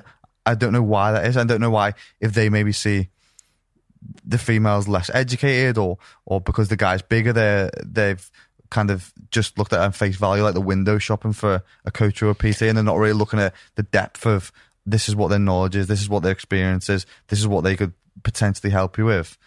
And also as a female, potentially have more empathy and be more caring just from a biological point of view, and that's what female personality traits are more leaning towards. But I just think that's overlooked from just going, okay, this dude's big, looks jacked, I'll go to him as a coach. I think it's a confidence thing. I think it's because you're very confident in your message, and that's reassuring to people. And actually, if you've got a coach who's not very confident, they're like, I think this is what we need to do, but I'm not 100% sure. Like, there's no way you're going to stick to it. Whereas if you're like, this is what we need to do, this is how we're doing it, this is why we're doing it, you're clear with your message, that's attractive, whether it's male or female. And I think, unfortunately, a lot of females lack that confidence. Yeah. It's something that we try and teach a lot on EIQ, is like, now that you've got this knowledge, you can be confident with it. Because if anyone asks you anything, you understand the why. And then you can start putting out a confident message. And your clients get better results simply from you being confident with your messaging. And I think sometimes that men appear more confident, and that's possibly why more women are attracted to work with them. Or maybe why men aren't as attracted to work with women. To be fair, most of my male clients, when I was face-to-face, were just creeps. Really? Yeah. Yeah, I can imagine. I mean, there's been a lot of that over the last couple of weeks that we've talked about, even just outside of fitness as well, isn't it? But there's a lot of creepy guys in gyms who love to prey on people. And I think as it becomes summer and people are wearing less stuff, it just opens up into a whole world of fucking craziness, isn't it? the post that I did on it absolutely popped off. Like, it was just ridiculous. It is a issue, but I feel that's a whole nother topic podcast. We can't even go into that. Yeah. I can't even go into it. Honestly, but do you know what's so crazy and like a little bit threw me off? The people who were making negative comments were mums and they had children. And I'm like, this post isn't just about like me in gym kit or women in gym, not even just gym kit, like joggers. They could be in anything. It was on the news that there was primary school girls who were being catcalled and they're like 11. Do you have a daughter? It was just, the whole thing just threw me the fuck off, didn't it? And it just went like, wait, mad. so what were the mums saying? The mums were like, skimpy outfits. if you go to the gym or walk down the street in like tight shorts or leggings or whatever you're wearing, you're asking for it.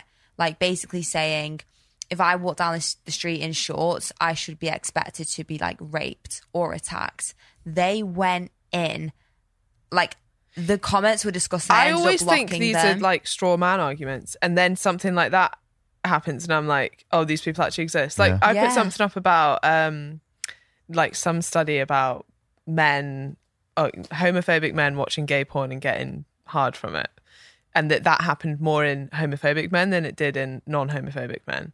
And someone commented saying, I'm a homophobic man and I don't get turned on watching gay porn. And I was like, well, one, you've been watching gay porn. Yeah. And two, like, admit insiders on the web. You just outed yourself. Yeah. Who actually says outright, like, I am homophobic? And I watch porn. Yeah. How strange. But like, that's insane. I actually saw something that was similar to that. And it was like, if you don't want someone to share your sex tape, don't make a sex tape or something.